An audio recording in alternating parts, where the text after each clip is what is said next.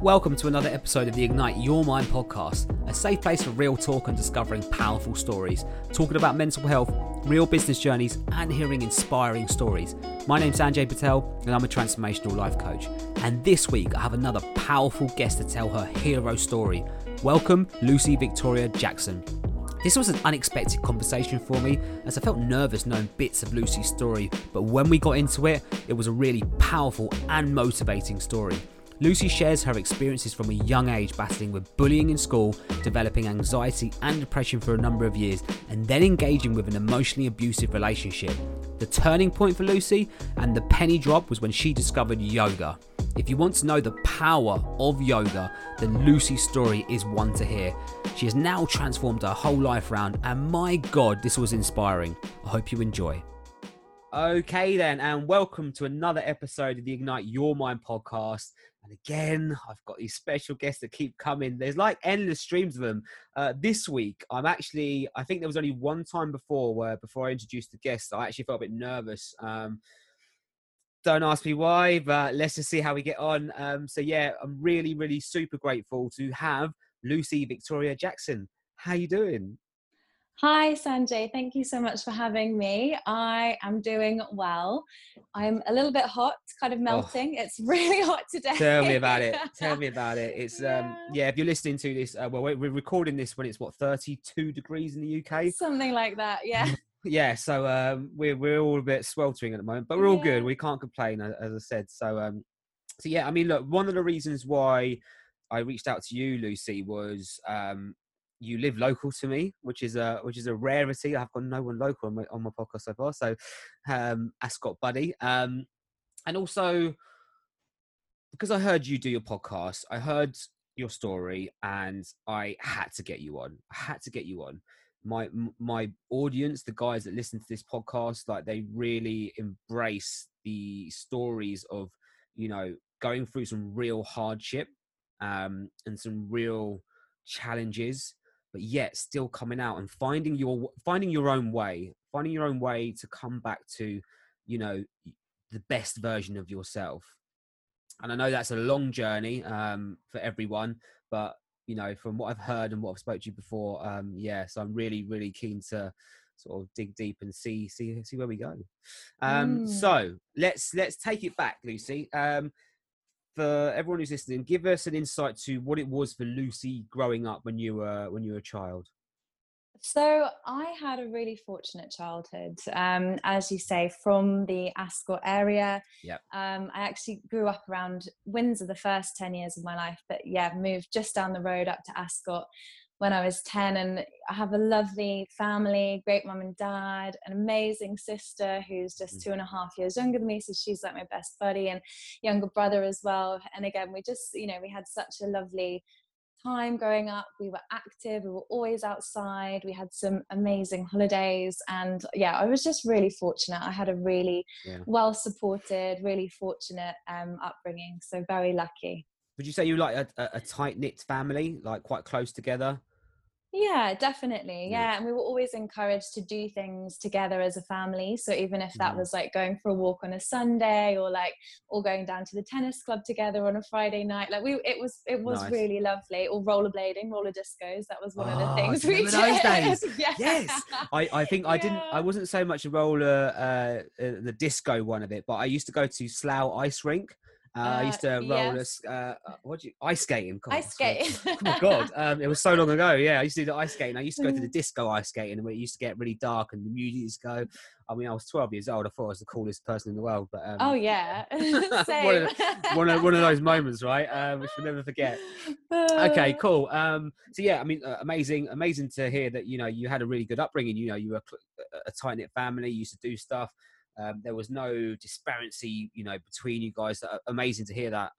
So talk us through sort of your teen years, when you were entering your teen years. What was that like for you? Yeah, so that is when I think things do get hard for people more generally, hormones changing and Hmm. just that transition, I think, from primary school into secondary school is always going to be a tough one, I think, because it's kind of like going from this safe little pond into a Yeah. much bigger ocean almost, and being just a tiny fish in that big ocean. It's like, And whoa. so, Yeah, yeah, yeah, yeah. exactly. Yeah, it's a little bit overwhelming, and you kind of like, you get to year six at primary school and you're like, oh, I'm the biggest kid in the school and like everyone's looking up to you, and then all of a sudden you make that transition into year seven, Yeah. and then it's like, oh god, I'm the little kid again, I'm the awkward one with spots, and like my skirt is so much longer than all the older girls, and like my Mhm. blazer's too big for me and all of that kind of stuff. So for me it was kind of a little bit earlier than teen, I guess. So Yeah. when I made that transition into secondary school, that was when things became a little bit more challenging, Mm. because again, I was very fortunate. My parents sent me to private school, so the level of education I've received is really high. Mhm. But it meant that I was at an all-girls school, and all-girls environments can be really challenging. I know mixed environments, and I'm Yeah. sure all boys environments can be as well, but for me, it was the all-girl environment that was just so challenging, because almost immediately I kind of started to be excluded from friendship groups, and I was always made to feel like a bit of an outsider, at least that's how I felt. Mm. And I went to secondary school with my best friend from primary school, but pretty much as soon as we got there, she kind of got absorbed into the cool group, as there always is, and I very Yeah. much got left behind. So she was quite manipulated in her own way. She was bullied within that circle, but it was just kind of, yeah, that separation and then the being left out. And yeah, that's when the bullying really began at school, and that's definitely when things took a bit of a nosedive for me. So yeah. Yeah. So just going back on what you said. So Mm. obviously, yeah, it's always a massive transition going from one school and obviously being that person and going to another school, especially having your best friend almost, depart from you for whatever Mm. reasons.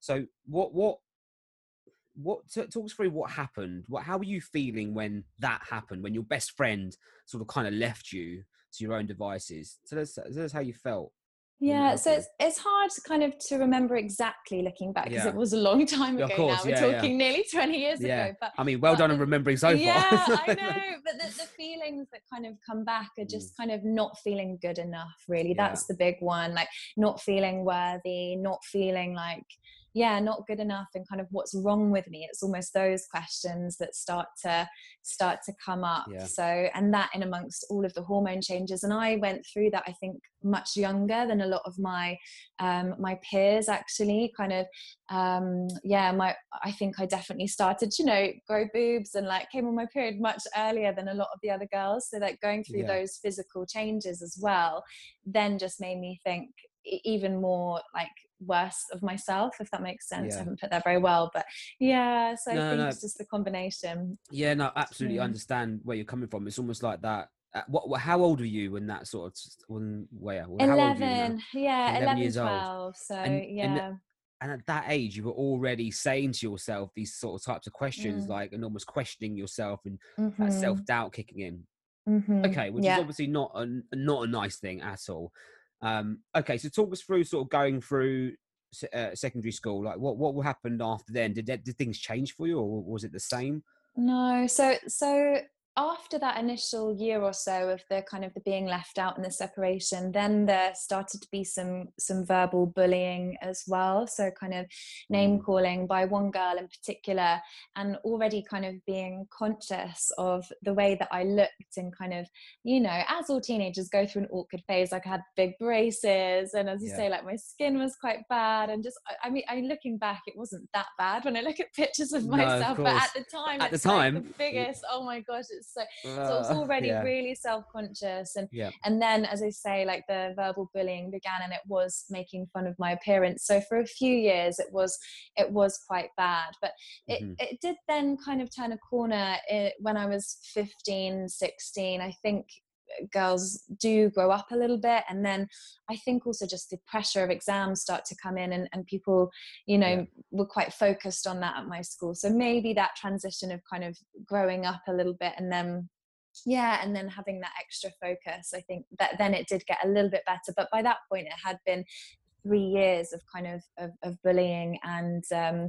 then the verbal bullying as well. And then during that time, when I was 13, I think it started to happen. That was when I began to develop anxiety and depression, and also went down a route of self-harm as well. So it was kind of like going through all those things, and by the time it started to get better in terms of the bullying at school, I was already in that cycle of kind of being anxious and depressed and the self-harming. And so that cycle is something, even though the circumstances around me changed, those as I say, the cycles and those mental health problems still there. And being again at an all girls, it was a Catholic school, the counselling services available weren't, I think, what I needed at that time. So the counsellor was the RE teacher, and I mean, her best lines were to do with sex education was just say no, in her Liverpudlian accent. And then in terms of like the anxiety and depression, I know that was literally the amount of our sex education at school was just say no. And then actually a video showing us a video of a baby being born, to be like, this is why you say no, because if you have sex, you're definitely going to get pregnant, and this is going to happen. So, oh wow. Yeah, but that's gone on a slight tangent. But in terms of then the counselling, that this lady, I mean, she was trying her best, obviously. She was just a teacher, she wasn't a counsellor. But it was like the we'll counselling let her off then. We'll let her off. But yeah, the counselling on offer at school was just not that great, to be honest. So it just I was just caught then in this cycle, and I wasn't getting the help I needed, and my parents weren't really aware of what was going on, because even though we were close, I think it was just feeling ashamed that was what I was going through, and also not knowing the words to kind of share that with your parents. It's kind of like, and at that age as well, like, you know, you don't know anything, do you? No, that's it. It's kind of, you don't know what it is. You don't know what you're going through. So how are you meant to find the words to share with them what you're going through? And also I really had this sense of that, because I was feeling like this, I was letting them down, even though they never did anything to make me feel like that. It was just kind of like, them again, it was this, well, there must be something wrong with me kind of thing. So so that's kind of how those few years went. But no, I mean, look, this is a really interesting topic, because especially at that age, and I'm almost like really fascinated by that age group and mental health, as one of the reasons why I volunteer for a charity called Yes Futures. I had the CEO on the other day, and she said a similar thing. She was actually bullied at a younger age, sort of similar to when you were bullied. However, she dealt with it slightly differently, I suppose. I don't know. It was obviously everyone deals with things differently, but I've heard lots of scenarios where, you know, you have got into that cycle of, you know, being bullied, and you're starting to really convince yourself that there is something wrong with you, but actually there's not. But you can't get out of that cycle. So what, just out of interest, sort of put that to the side now, knowing what you know now, Lucy, what would you say to someone that might be in that position when you were at school? So how would you go around that? What I've really learned about bullies over the years is that it's not about the person that's being bullied, it's actually about the bully themselves. So I think flipping that perspective and actually putting yourself in the shoes of the bullies, like how terrible must they be feeling about themselves to want to inflict that kind of feeling onto somebody else, because essentially that's what it is. So that's the main thing that I've learned, and the main thing that I would share with someone who is being bullied. It's nothing to do with you, and it's actually probably because you've got something that they want. It's probably because you're good at something that they want to be good at, or you're a nicer person than they are, or you know, or you have a more stable family life than they do, and it's like, you know, it can be all manner of reasons. But that would be what I would say to my younger self, I think, if I had the chance to, and anyone else going through the same thing. And I think it's worse for kids nowadays as well, because of all the online stuff as well. Oh God, so when I was growing up, so I've just turned 30, so when I was growing up, we did have like Bebo. Do you remember that one, Bebo? Yes. I do. Oh my Yeah, we had God. Bebo and we had Yeah. MySpace, and then Yeah. like Oh, MySpace. Yeah. yeah, and Facebook was just starting to come Yeah. in, but there, you know, and there might have been like the odd abusive text sent, but it was nothing like it is now, because obviously every text, you know, that cost you what, 20p or whatever it was back then. So, you know, so I think I mean, for kids growing up now, it must be so much more challenging, right? Yeah, no, absolutely. I mean, first of all, just going back to what you would say to your younger self, 100% bang on, and this is exactly what Sarah said, the CEO at Yes Futures, who obviously does what she does with the charity with the kids. So important. I think when you're the most important thing, probably out of all of this for me, and this is just my opinion, is when you couldn't find the words to speak to your parents about it, how would you get the child or the kid to explain that to the parents? Because ultimately the parents are the ones that are going to be in control of that and help them, be best place to help them. I mean, I don't know. I've never been in that situation, so I don't know, but I don't know what your thoughts are on Yeah, it. I think it's a really tricky one, because you know, it was nothing that my parents did or didn't do, I think, that could have helped me through. I was actually having this chat with my mum the other day, because she said, I wish you'd warned me about your podcast episode.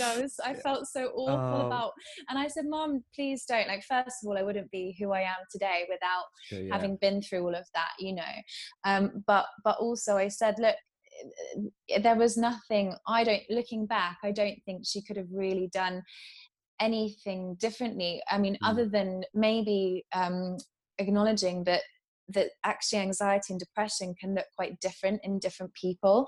And so for me, I was still a really high achiever. So I still, you know, I'm the biggest geek you ever met in terms of getting my homework in on time, and like literally, but actually that was almost a bit how my mental health problem manifested, because I put so much pressure on myself. And if I, you know, and I had this thing, like if I didn't get something in on time, then again I'd have this feeling of worthlessness and kind of, so I think, you know, looking out for different signs, you know, because it can manifest really differently in different people. And as I say, for me, it was that overachiever, not just in terms of schoolwork, but also I was really into my sport. And I put pressure on myself to be in every single sports team. My main sport was netball, and I really needed to be like on all the A team and the first team encounter. I needed to be at the top to have any sense of like self-worth. And I don't know where that came from, honestly. I really don't. But so I guess just knowing that mental health issues like anxiety and depression, as I say, they can manifest differently in different people. So just because someone looks okay on the surface, maybe, you know, just digging a bit deeper into kind of what might be going on underneath. Because obviously we know all the obvious signs: depression, someone locks themselves away in the room, doesn't want to get up, doesn't want to wash, of course, doesn't want to eat. Those kinds of signs are quite clear and quite obvious to see.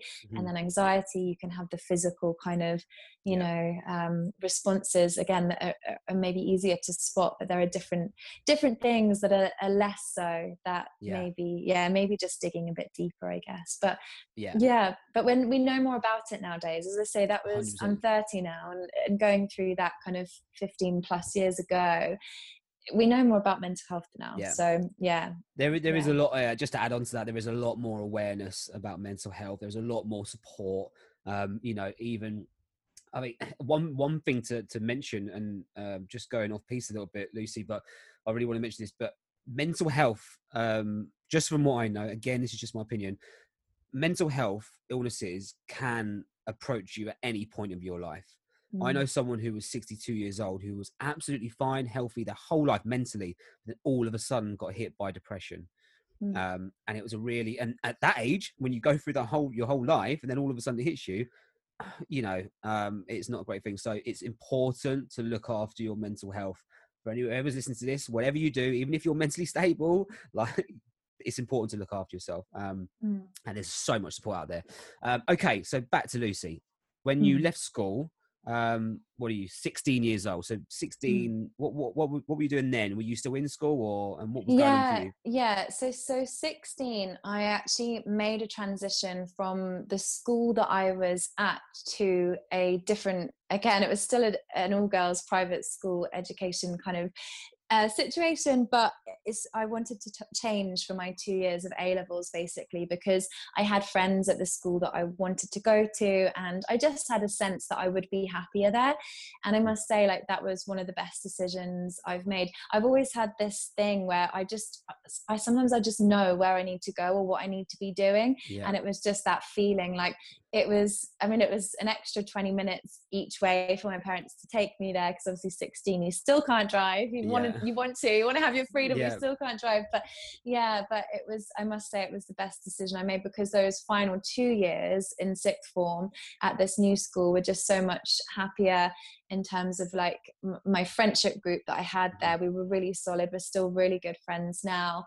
And I don't know what the difference was. I know we were all a little bit older, but that school just seemed to have quite a different energy about it. I know that's a really yoga-y word, but no. It was kind of, makes sense. it was a bit more multicultural. There was lots of different people there. And even though it was still a private school, they just seemed a bit more switched on with kind of how to deal with girls, basically. Okay. No, amazing, So, amazing to hear. Yeah, and they really supported us rather than just had expectations of us, if that makes sense. They had the expectation, but they supported us to get there rather than just putting pressure on, as it felt a little bit like at the first school. So so I was much more supported there. But as I said, I was already, though, in this cycle of depression and anxiety. And even though I was better there, it was still an issue. And then by the time you get to that age, it kind of manifested itself in a slightly different way.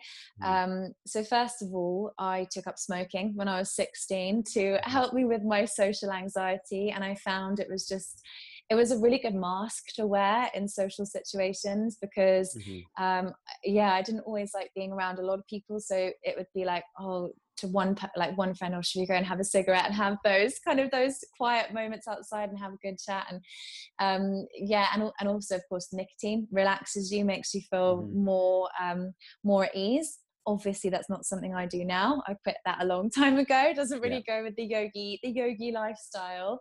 But then the other place I kind of I went to was, I suppose, looking for approval from, I'm going to call them boys, because at that age they very much are boys. So kind of thinking that by trying to make them happy, then I would be making myself more happy. So looking for my self-worth in that. But of course, it did not work.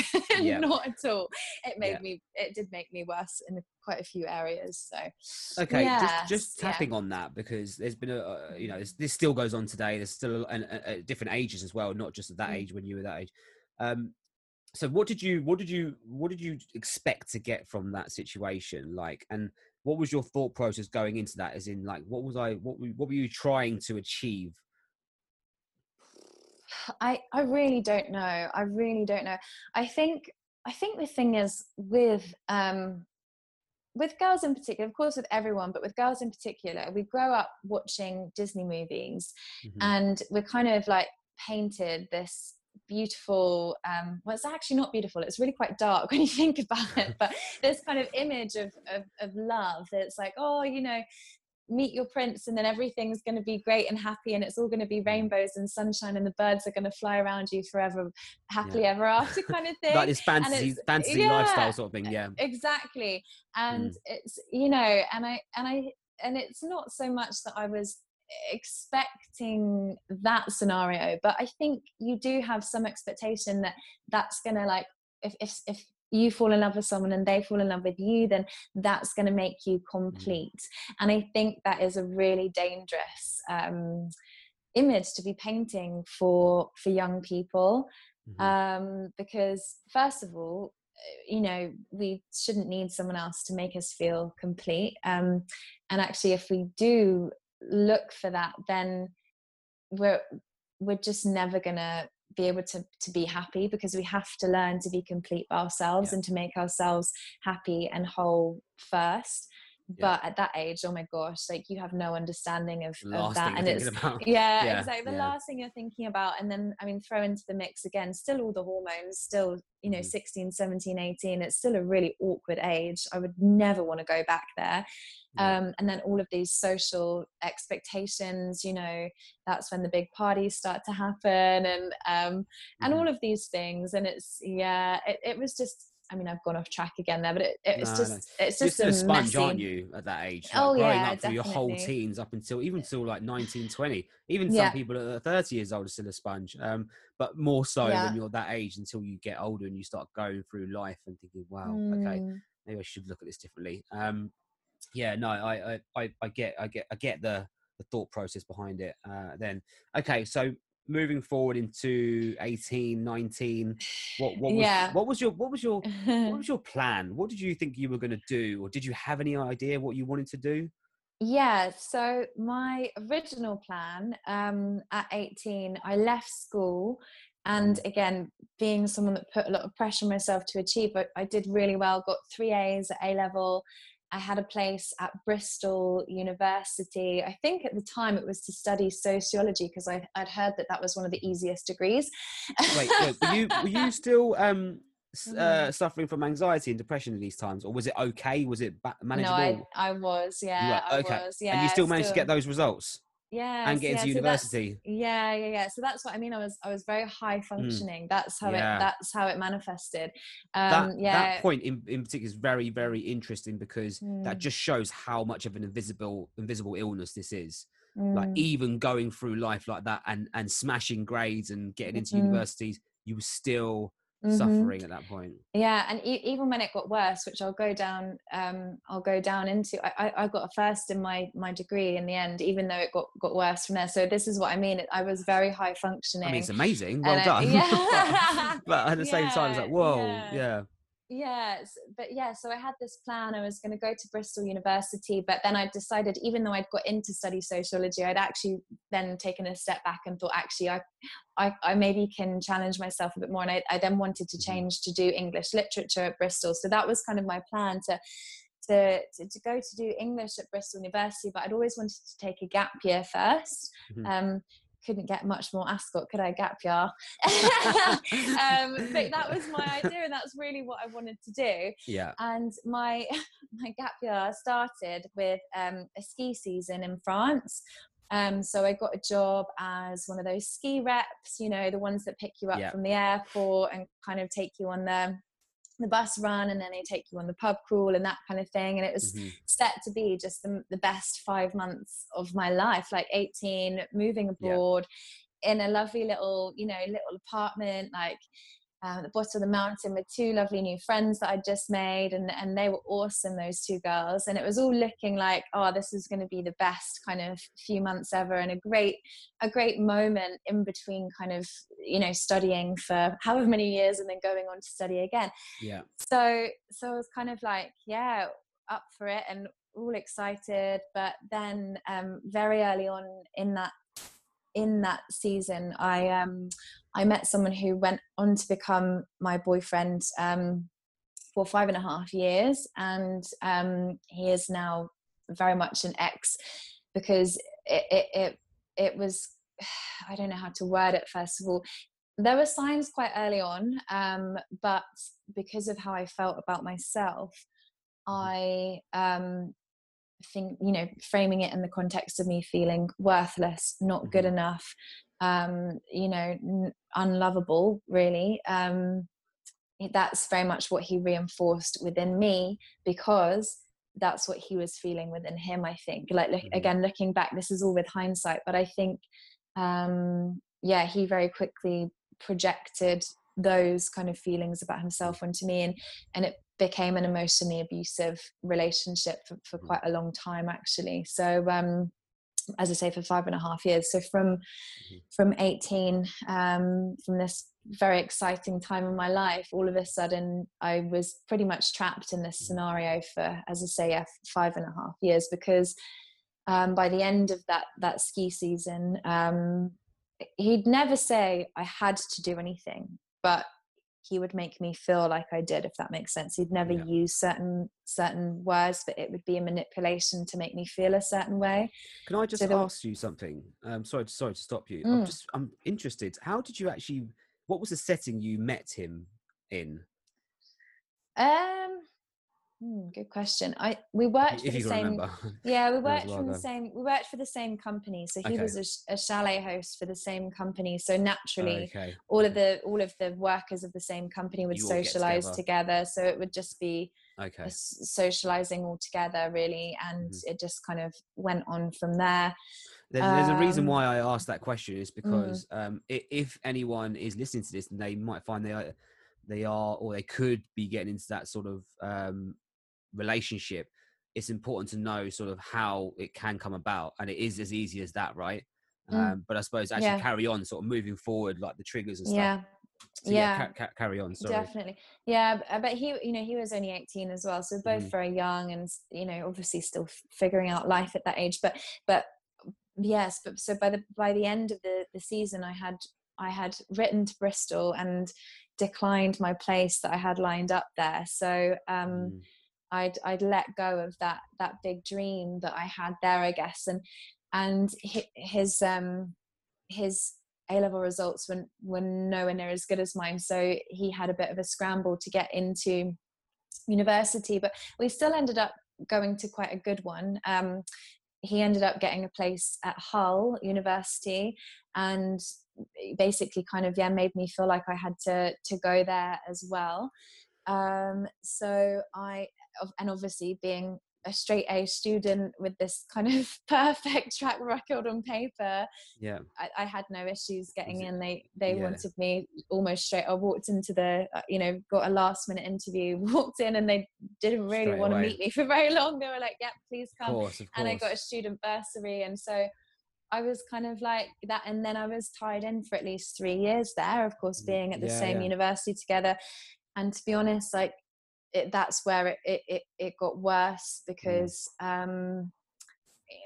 just as these things go on, they do tend to develops, doesn't it? To get worse. And I again, kind of, I was very good at netball, so I got on the first team in my first year. But if you know anything about university sport, you'll know the sport is really not the main thing that the sports teams do. It's the drinking on a Wednesday night after your student games, nights, isn't it? Student nights, that's it. But I played netball for my whole 3 years at uni and never went out on a Wednesday night ever.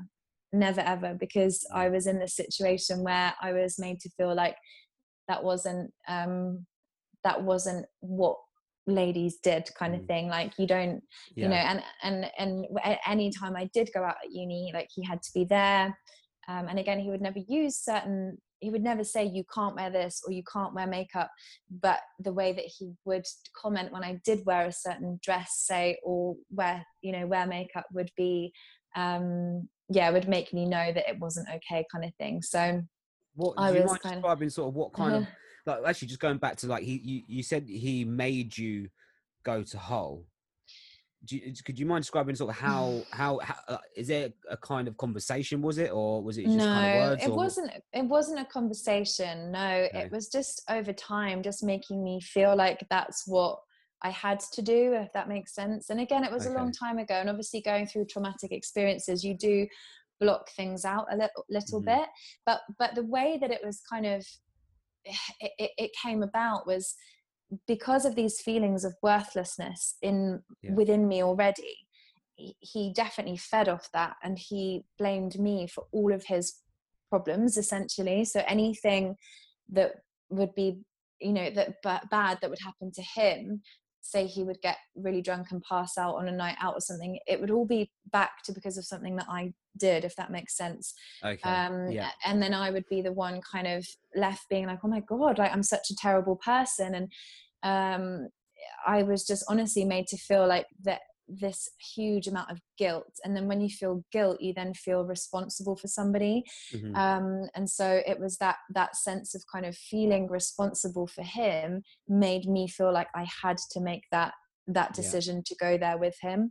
So it was, it's very complicated and very confusing. And looking at something from the outside, honestly, everyone that knew me was like, what are you doing? Like, I think they all For thought I was you? completely, yeah, Mm. they kind of would have conversations with me in a really kind way, like, oh, we're not sure that this is a good decision that you're making, like, are you sure about this? And I think, like, I the way that he went about the emotional abuse was quite clever, because people didn't really see it as that from the outside. I think until later on, until a few years down the line, my friends just thought I was really in love and in this really great situation, because I would, like, it sounds quite romantic, right? Throwing your dream away for love kind of thing. But actually it wasn't, that was far from the truth kind of Yeah. thing. This is Um, interesting because, like, just hearing you speak about your journey, right? And when you said that you got 3 A's, you got into Hull, but yet you were masking anxiety and depression. And mm, then hearing you talk about your friends describe your relationship, they were like, "Oh yeah, no, it's a really lovely relationship," but mm, actually, what's going on underneath is completely different. mm-hmm, It completely. sounds like they're running in parallel, and um, yeah, I just find that quite fascinating. Yeah, yeah, and that is, I guess the black hole of abusive Mm, situations, is that it's not always obvious what's going on, yeah, because they make you feel like you have to put on this front and you have to tell certain stories and things like that. But I very quickly got quite separated from my friends and even from my family. Like, we did still see my family, and we went on holidays all together, but hmm, um he was always very critical of my family members, especially my parents. And never in front of you them though, know right?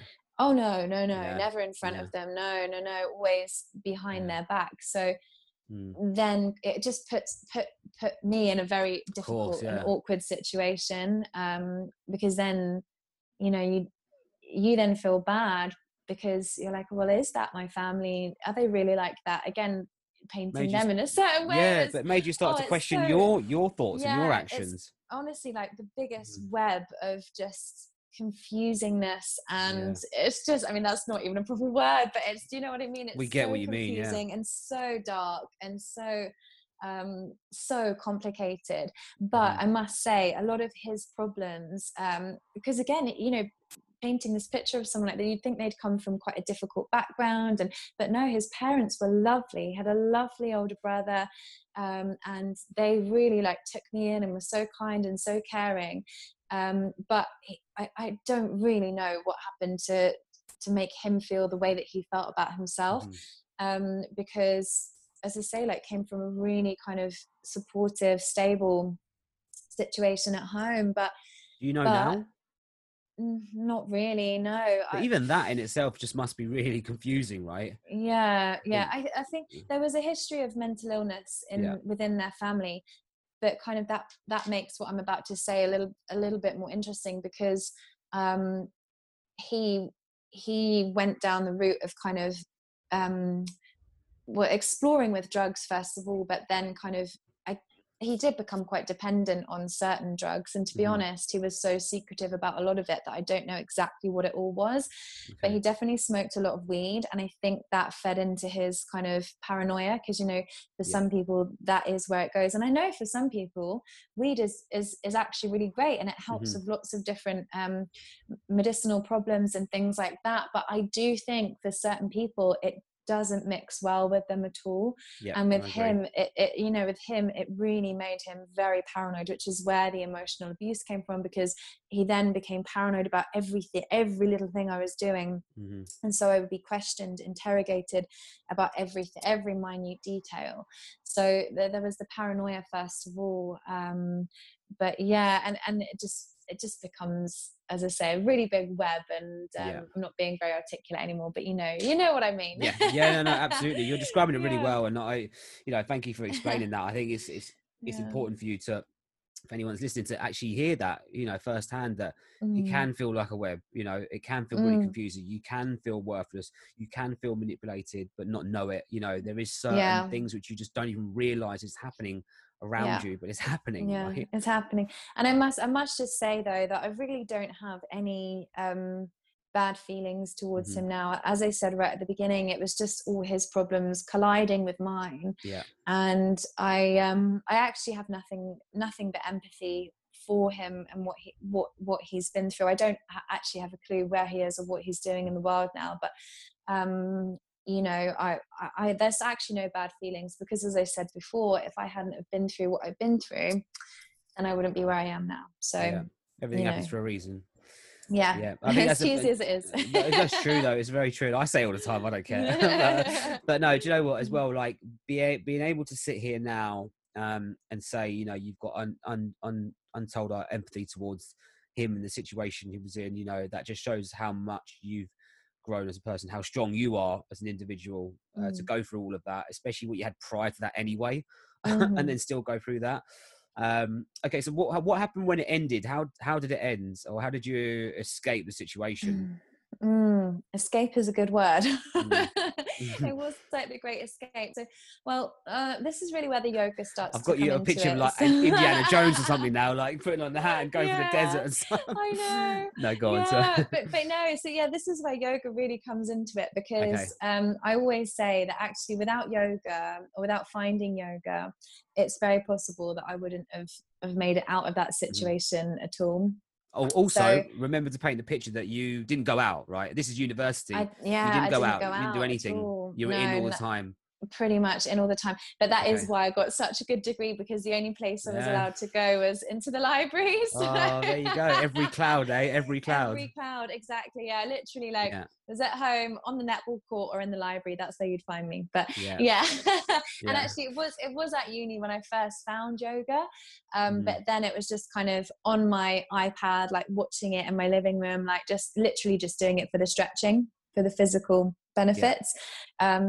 So yeah, so that's where I first found yoga. But then after university, we moved to London together. His mum very kindly let us use her flat as like a base to live out of in London.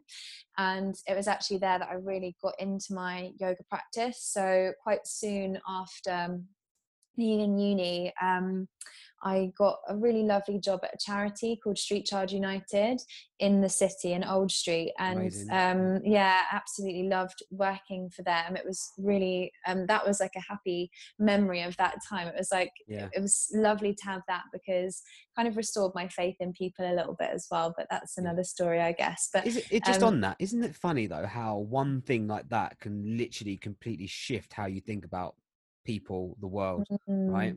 Yeah, that's amazing. Oh, that's amazing. Well done. Yeah. I mean, yeah, I learned a lot from my time there, and I still support them as a charity and love what they do, even having left many years ago. But it was kind of on my way home from there every evening. So the flat was in Holloway. If you know London, it's kind of the layout of where I was kind of based at the time. So the flat was in Holloway. My office was in Old Street. And then the yoga studio was kind of like a short walk from my office, just kind of on the way towards Holloway.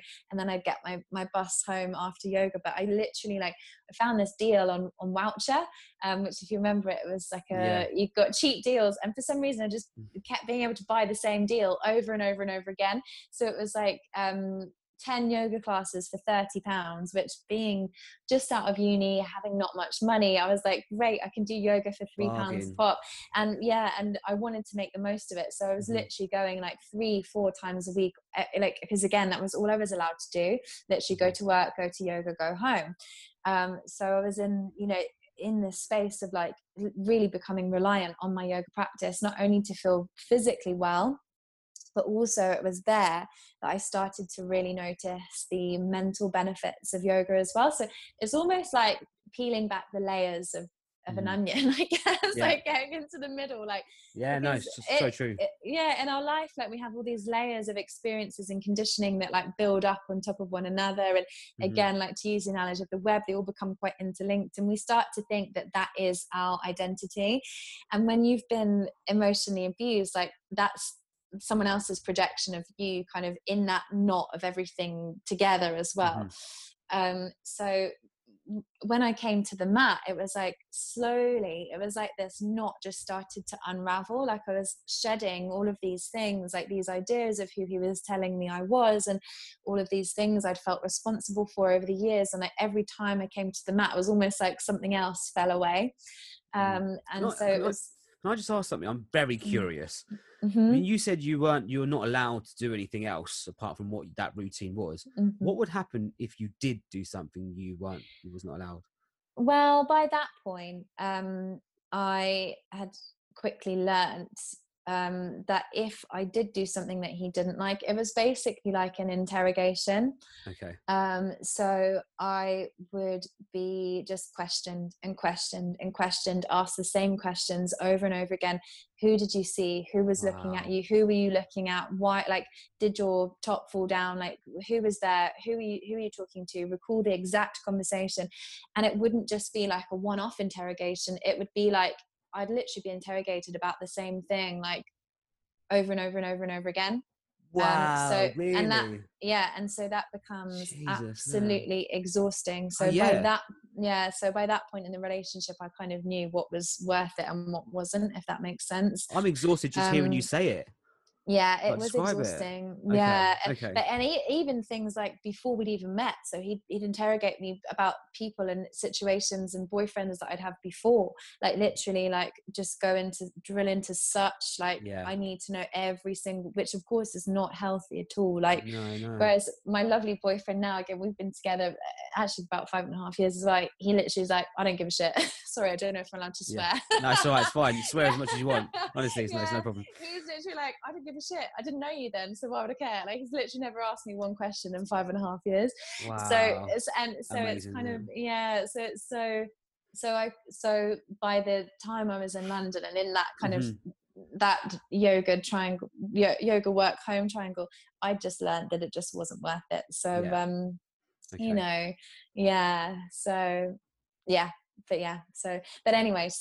so that's when I found yoga. And then that was about 2 years of just regularly being in that routine, kind of peeling back the layers, as I say. And then finally I managed to get up the courage to do the great escape, essentially. I just to come to that point where I felt strong enough within myself. So I just rang my parents and I said, it's time, can you come get me? Like, we're getting everything in the car and we're getting out of it. And the actual kind of point where I told him, it was literally happened within 24 hours. It was very explosive, but I told him at the very last minute because I knew how he would react. And I was quite sensible in doing it that way, because my parents were literally like half an hour away by the time I'd said anything. And luckily, I mean, it was still quite bad. Like, he threw a lot of my stuff out the window and kind of forcibly pushed me out of the apartment and wouldn't let me get any of my stuff. But until my parents actually showed up with the car and they, my dad. It was my dad went. Big up, Dad. Literally like got everything, or as much as I could. I'm sure there's stuff that I left, but by that point, stuff just didn't matter. And then I've never looked back, to be honest. So yeah. I mean, look, in a nutshell, it sounds like yoga's almost saved you. Oh yeah, definitely. Yeah. And did yoga save you from mental health as well? I mean, saving me from my mental health challenges is maybe not the right word. What it's given me is tools to be able to manage them, because I still get flare-ups now. I've been doing yoga now for 10 years at least, and I still do get flare-ups now. It's not so much of the depression, sometimes it does come up, but more of the anxiety now.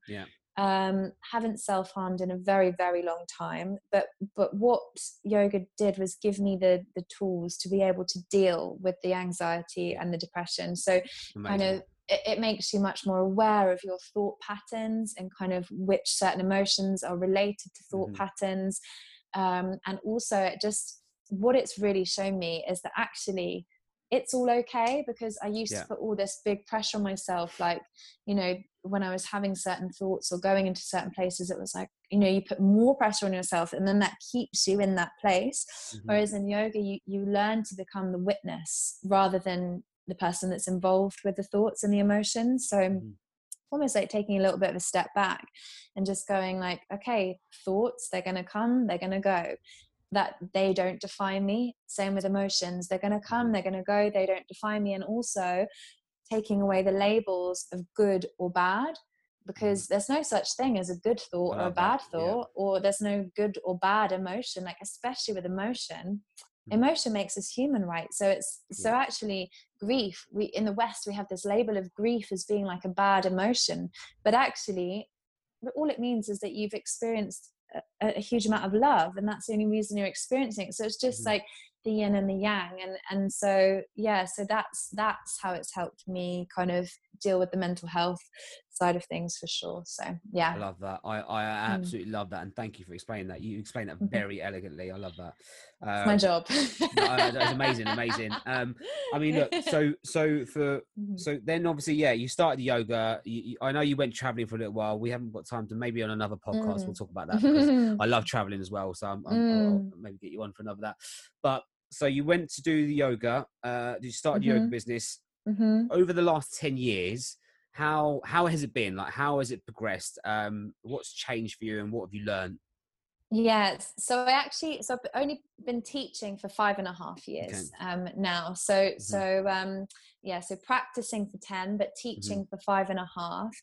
And I mean, it's been amazing. I first learned my first teacher training was in India, as you say. Won't go into that as much now, but it was in India. And of course, having that introduction to teaching yoga in the home of yoga was just such a beautiful start for me. And I think it gave me a really good rooting in what yoga really is, because I do think in the West we have lost a little bit of connection to what it really is. It's kind of become all about the physical practice and all about like who's wearing the best Lululemon leggings and all that kind of stuff. It's a completely different perception, isn't it, over here? I kind of agree with you on that. Whereas right from the beginning I had this sense of like, yoga is something that needs to be shared with as many people as possible, first of all, but in a way that's really truthful, and unclouded by any judgment or anything like that. So that the community that I've created,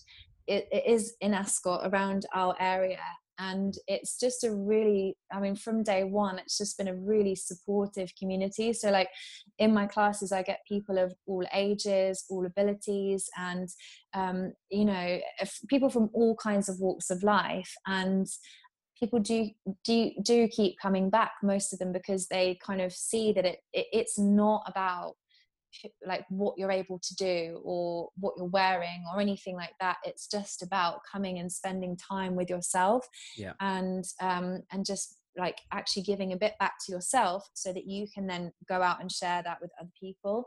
So my whole business is based around that ethos, and kind of, you know, setting up any business is really tough, as I'm sure you know. Like it's really tough.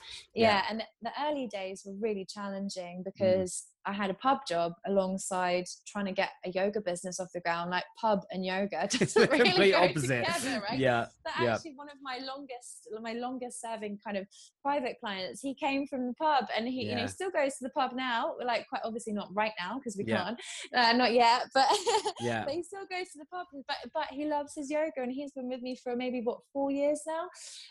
So anyway, so for the first kind of 10 months it was pub job, trying to set up this yoga business. But then I was quite fortunate in the timing I got into the industry. Was quite lucky, because now it's this big thing, but even 5.5 years ago it wasn't quite as big, and I was the only younger teacher in the area, so I was bringing something a bit different into this area.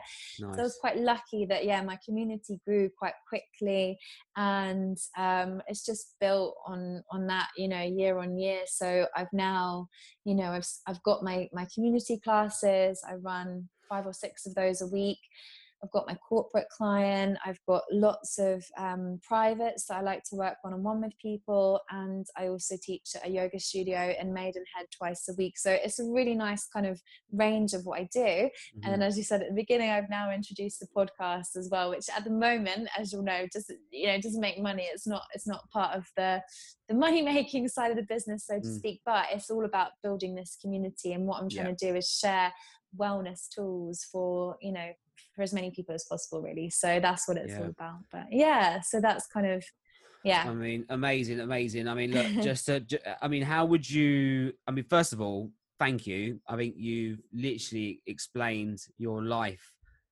and jam-packed it in an hour. And I it's funny because when I do these podcasts and I have guests like you on, in my head when you're speaking, I'm like painting this movie of like your life. It's so funny. I said that last week on my last podcast, and I can kind of picture you in this like movie, like going in this car and going to university, being in this relationship, at school, being bullied.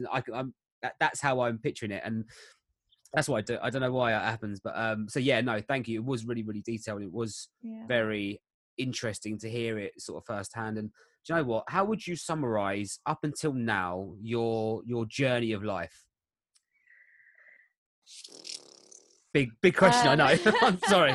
I just thought I'd ask you. Why not? It's a hard one. Yeah, it's a really hard one. I guess just that everything happens for a reason, and to trust the process. Because as I said, I've actually always had this sense, this gut instinct of like where I need to go next and what step I need to follow.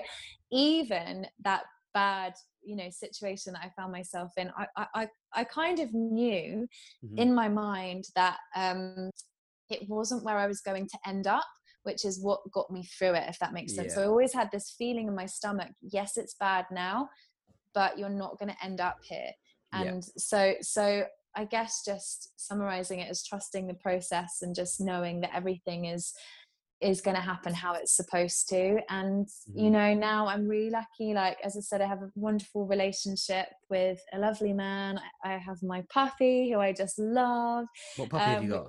We've got a cockapoo called Elsie. She's 10 months old, and she's just oh my god, she's gorgeous. First, I know everyone probably says that about their dogs or their children or whatever, but she is very cute. She's really cute. You're just being biased here, Lucy. No, I'm joking. No, honestly, I'll send you a picture because she's so cute. And then amazing. Last year we bought our house, and so it's kind of like as I say, I've just trusted the process, and this is where it's led me to. And it's definitely not the end. There's definitely a lot more that's going to come, but I've now got a good foundation in place to move forwards. And I think the next step is kind of looking more at using yoga for more social justice purposes, but let's watch this space on that. But that was a really long answer to that question, but I don't think you can summarize your life in like 30 seconds. It's pretty much really impossible, hard, isn't it? No. Well, look, Lucy, Victoria, Jackson, thank you so much for coming on. I really appreciate it, and I'm forever grateful for you telling your story. And if you've got this far and you're still listening, thank you to you too. And I'm pretty sure Lucy will say thank you as well. If people want to get hold of you, what's the best place to reach out? So I am most active on Instagram, I would say. It's at Lucy Victoria Jackson Yoga. Cool. You can also check out my website, which is lucyvictoriajackson.com. And then my own podcast is on Apple, Spotify, and that's called Root and Rise of Lucy. But you can find all of that on website or Instagram. So, it's an amazing podcast as well. I haven't listened to all of them, but I have listened to a few, and I do really enjoy them. It's very, very soothing and relaxing as well, but yet insightful. Thank you. The ones I have listened to anyway. Okay, cool. I'll put all the links below or around these posts anyway. So if you wanted to get hold of Lucy, you can. On that note, thank you very much, Lucy. Enjoy the rest of your weekend and the summer heat that we've got. Yes, you too. Thank you so much for having me. No problem. Take care. See you later. You too. Bye. Thank you for listening to this week's episode of the Ignite Your Mind podcast. This is a safe place for real talk on discovering powerful stories, talking about mental health, real business journeys, and hearing inspiring stories. Please do subscribe if you are listening to this on Spotify, YouTube, or Apple Podcasts, and leave me a comment. And more importantly, share this with anyone who you think may take value from it. New podcasts every Friday at 12 p.m. I look forward to seeing you next week.